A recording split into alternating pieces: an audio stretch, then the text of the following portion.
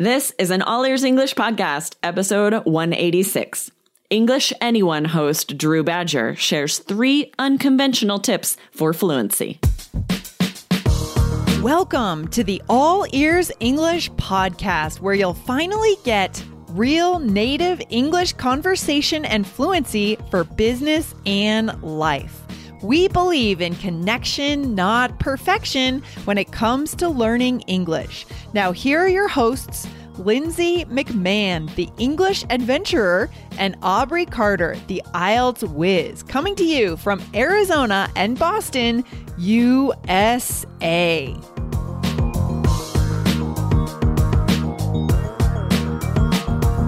In this episode, special guest Drew Badger from English Anyone joins us to share his advice on changing the way you think about learning English. Listen in for a new way of thinking.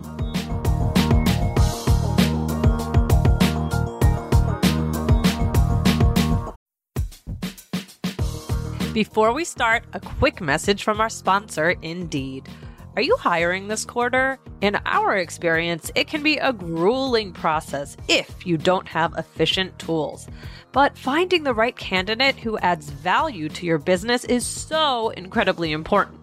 So why not ditch the busy work? Use Indeed for scheduling, screening, and messaging so you can connect with great candidates faster. Listeners of this show will get a $75 sponsored job credit to get your jobs more visibility at Indeed.com/AEE. Just go to Indeed.com/AEE right now. Support our show by saying you heard about Indeed on this podcast. INDEED.com/AEE. Terms and conditions apply. Need to hire? You need Indeed. Lindsay, have you ever had an experience where very young children can speak a language better than you?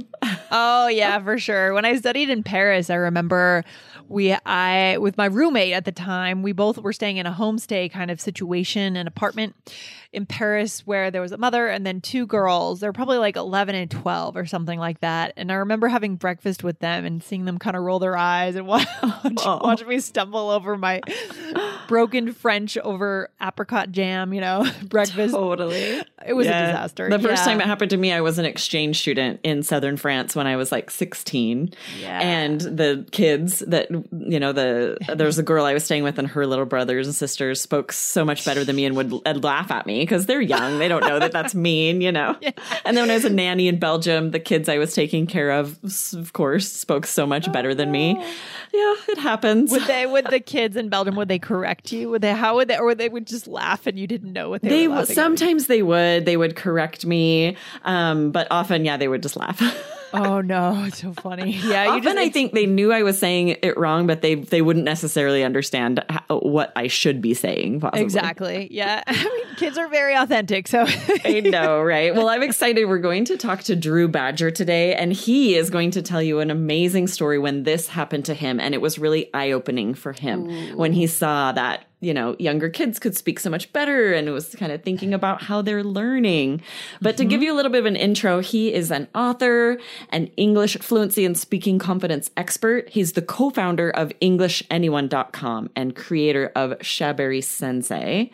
He has online videos that have been viewed millions of times. He's been featured by some of the biggest companies in language education. So we are so excited to have him on the mic with us today. Yeah, and I'm also excited because I also spent some time in Japan. So he's really immersed himself deeply in Japan. So I feel like it's going to be fun to hear his story here. So let's go ahead and listen to his Japan story. Yes, let's hear about him when he first got to Japan, what it was like. Okay. All right. Well, I'll give you the quick and dirty. First, when I came to Japan, I was learning the traditional way, and this is probably something you guys are familiar with and many of the listeners out there as well. So I came and I wanted to start, trying to figure out how to speak, and so I got all the grammar books, I got the listening practice CDs and the flashcards and all of that stuff, and it was just incredibly frustrating for me. And I noticed that when I was trying to speak, people couldn't understand what I was saying. My pronunciation sucked. And it was just a whole bunch of the same typical things that now I hear from a lot of students that are coming from that background of learning the traditional way. Oh, you guys out there listening know that this does not work. We know too, because we have tried. You spend all this time and you still can't speak or understand at all. Oh my gosh. And Japanese is tough. It's a tough language to learn. You know, the pronunciation isn't that hard, but reading and writing is really hard for an American or a British person. So I can only imagine. I haven't tried yet to learn a language that has a different alphabet, and I think it would just take it to a whole other level of difficulty. Oh my gosh, for sure. For sure. Yeah. I mean, reading signs, reading street signs, signs in the subway, forget it, right? Really challenging. Exactly. So now we get to hear the story that I was referring to. He's talking about a turning point for him when he was at a park in Japan and he observed Japanese parents teaching their children some words. So let's go ahead and hear that. But anyway, so I'm out there and kind of feeling a little bit down on myself, and I see these kids playing with their mothers, and I notice how the parents are talking to the children. And I noticed that they're doing everything the exact opposite of the way I'm doing it. And I noticed, wow, they're learning things in very nice, easy steps. They're learning the real conversational Japanese that I wanted to be speaking. Everything was visual and it was nice and simple. Like you would look at a bird and they would just say bird. This is very true, right? Cool. Traditional language classes are a complete opposite of how children learn a language, and it really doesn't make sense. I know. I mean, who decided that language would be learned that way, in that academic way, Yeah, it's like they were just taking the way we're learning all these other classes, the way we're learning history and physics, and just translating it directly over to a language class without thinking about how that wouldn't be effective when it comes to learning a language that you're going to actually use to communicate. It's so true. But the people who win at English, right, who become fluent, do flip the way they do it, right? They do it in this more natural way that kids learn. Exactly, right? And that is what he did. Drew did exactly that. So let's go ahead and hear how that worked for him. I learned a completely different way of thinking about the languages, and it was more, how can I take the language that they're actually learning and then learn it myself that way? So what I did was I started creating these fluency missions, and this is something, I'll just give one quick example. And the first thing I started doing was, okay, I'm going to take one thing and just practice it in a way that's really easy for me to do, and I don't have to worry about being embarrassed. So what I went to was a local grocery store, and I went and just started asking everyone that was in the grocery store, where is the sugar, where is the salt, where is the pepper? That is great. I went to everybody in the grocery store in that, and they don't care about trying to have a conversation with me. I don't have to worry about them bringing up some philosophical topic I don't know about. It's just a way for me to build my speaking confidence and actually practice something and then really work on the pronunciation, that kind of thing. Oh, this is such a great idea, right? Asking a question and practicing hearing the answer over and over with many different people. I love that. I can just imagine him in this grocery store asking everyone in there, where is the sugar? And where is the salt? I think at some point you might have to go to a different grocery store. Because, being, as they say, gaijin, which means foreigner, which is not necessarily a negative term. It's just the word that's used if you are from the West and you're in Japan, you already stand out. Right. And he's a tall guy. And so you stand out. I think they would start to catch on. But I love the idea, the basic concept. But I certainly wouldn't mind, right? If there was someone here in my hometown in a grocery store and they came and asked me several different things, sort of just for directions, just as an excuse, I wouldn't mind at all. I would just answer every time. I think I would love that. You could just change the item too, right? Yes. So good. Yeah, but you're trying to hear the same response every time, right? So where's the sugar? Where's the salt? So good. Very innovative too. Yes, it is. It's a good idea. Okay, so let's dive in and hear his first tip. All right, well, just to give a quick overview of this, I want to give all the listeners out there 3 things that they can really do that they can start using immediately to start seeing more progress and start seeing a little bit more fluency. And again, it's something that you have to build every day, but it's something that you can use to start right now and actually start building that fluency. So this is all about the little changes to give you bigger improvement. And the first one is really making sure that you're listening to native content. And this could be something as basic as Sesame Street, or something as advanced as a TED Talk, or a full movie with lots of idioms and phrasal verbs and things like that. And the key really is just to find something that's at a level where you understand at least 80 to 90% of that information. Okay. And that way you're able to take the information that you already know, and then the new information that's coming into your brain is understood basically, automatically and intuitively. I like so that's that. the first part of changing the way you learn, because a lot of students, they're learning English from English lessons. And I know that sounds like a kind of counterintuitive kind of thing where it's almost like you don't want to be using English lessons to learn English. All right. This is so true. He's talking about that it's really counterintuitive to say you don't want to be using English lessons to learn English, because that's what we think about. With all of these lessons are made, textbooks are made for people to learn English. So it's really counterintuitive to think we should be avoiding all of that, right? Yeah, but it's true. I mean, look at how Drew really immersed himself fully. He went out there, wasn't afraid to maybe be laughed at, right? That's part of it. So stay away from the textbooks. Exactly, right? It says you don't want to learn with these lessons. You want to use content made for natives, because that's how you're more quickly going to be able to speak like a native, and you'll be more engaged. You'll be more interested in the content. If you know me, you know that I value healthy eating. I always feel better when I eat well. That's why I think Factor is great for busy professionals who also value healthy food. Factor provides ready-to-eat meals right to your door. Every fresh, never frozen meal is chef-crafted, dietitian approved, and ready to go in just 2 minutes. You'll have over 35 different options to choose from every week, including Calorie Smart, Protein Plus, and Keto. Also, there are more than 60 add-ons to help you stay fueled up and feeling good all day long.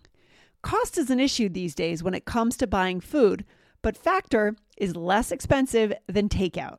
Factor is the perfect solution if you're looking for fast, premium options with no cooking required. So what are you waiting for? Get started today and get after your goals. Head to factormeals.com/BAEE50 and use code BAEE50 to get 50% off. That's code BAEE50 at factormeals.com/BAEE50 to get 50% off. Yeah. And what about the next piece? Now we're talking about building connections between words, right, Aubrey? Exactly. Let's hear it. Tip number 2 from Drew. I'll get back to that. So this is, again, changing the way you speak in just a little bit. The first part of that is practicing building connections with words. So as a very simple example, like using sentence connectors like the word and. So I could take two ideas like red and, strawberry or something like that. So maybe they're like linked, and I could figure out a way to link them, like the strawberry was red and sweet. And so I'm just taking a basic sentence like the strawberry was red and then making it just a little bit longer, the strawberry was red and sweet. And it really doesn't matter how you do that, but you can move from basic sentence connectors to something more advanced like be that as it may, which is a really great phrasal verb and a really great, it's like all the, it's just a fantastic phrase that you use, but you wouldn't really learn it in a textbook. And these more advanced things, I call them English fluency bits for lack of a better way to describe them. That's great. But it's the little connections between the sentences that you make, and because English native speakers know these things, they're able to have longer sentences, and they're able to speak in a more continuous way. So we get this. Students often ask us how to sound more native, and this is a big one, just to move away from simple sentences, right, Lindsay? I love that. Yeah, we're building on the sentences, right? Making them more complex. We were talking about this earlier.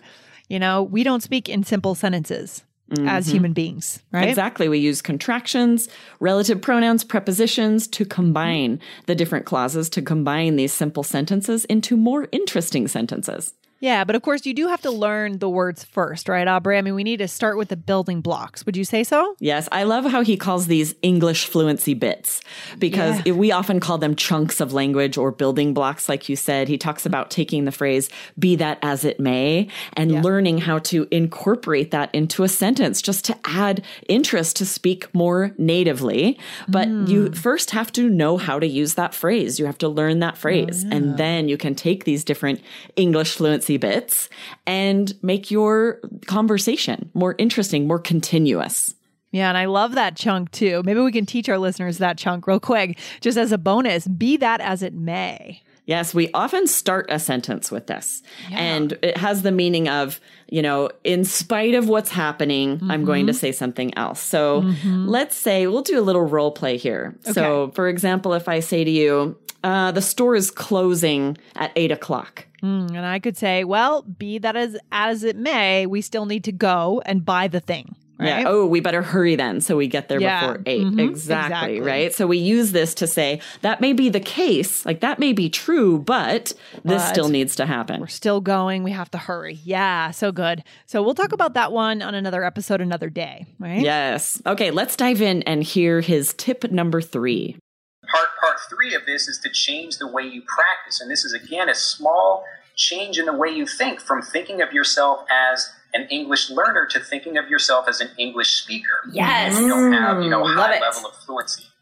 And when you do this, you stop thinking about, okay, I'm an English learner, so I must go into English learning forums and learn that way. What I really should be doing is, what would a native speaker do? A native speaker doesn't go to an English learning forum. They go to, the tennis forum to learn about tennis. Right. Or they go to, watch YouTube videos in English about how to fix cars or whatever. And so when you start doing that, one of the tips that I give for my members and my learners is when you're looking on YouTube for things, you find things you're interested in, begin commenting on, videos, and especially looking for videos that don't have a lot of views, because the people that are producing those are going to be much more likely to comment back.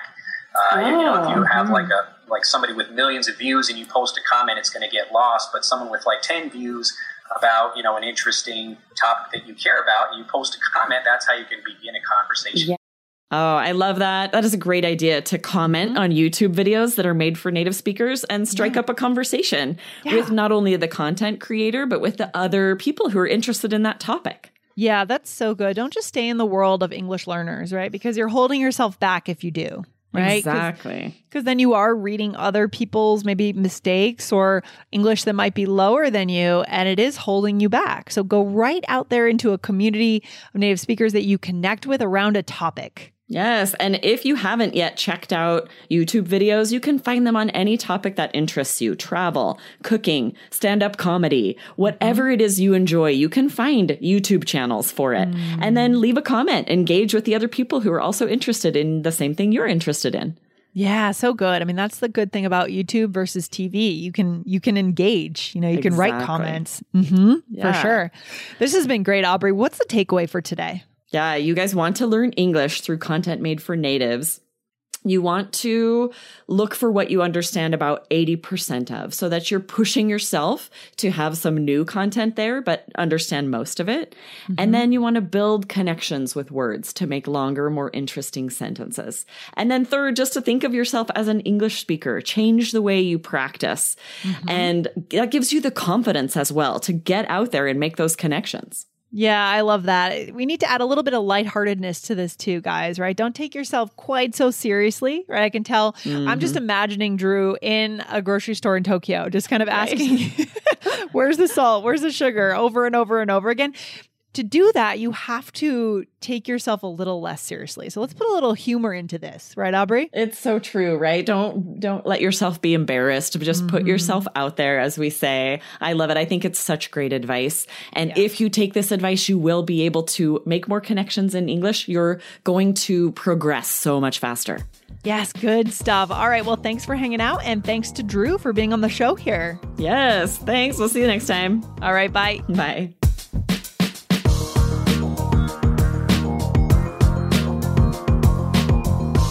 Thanks for listening to All Ears English. And if you believe in connection, not perfection, follow our show wherever you listen to podcasts to make sure you don't miss anything. See you next time.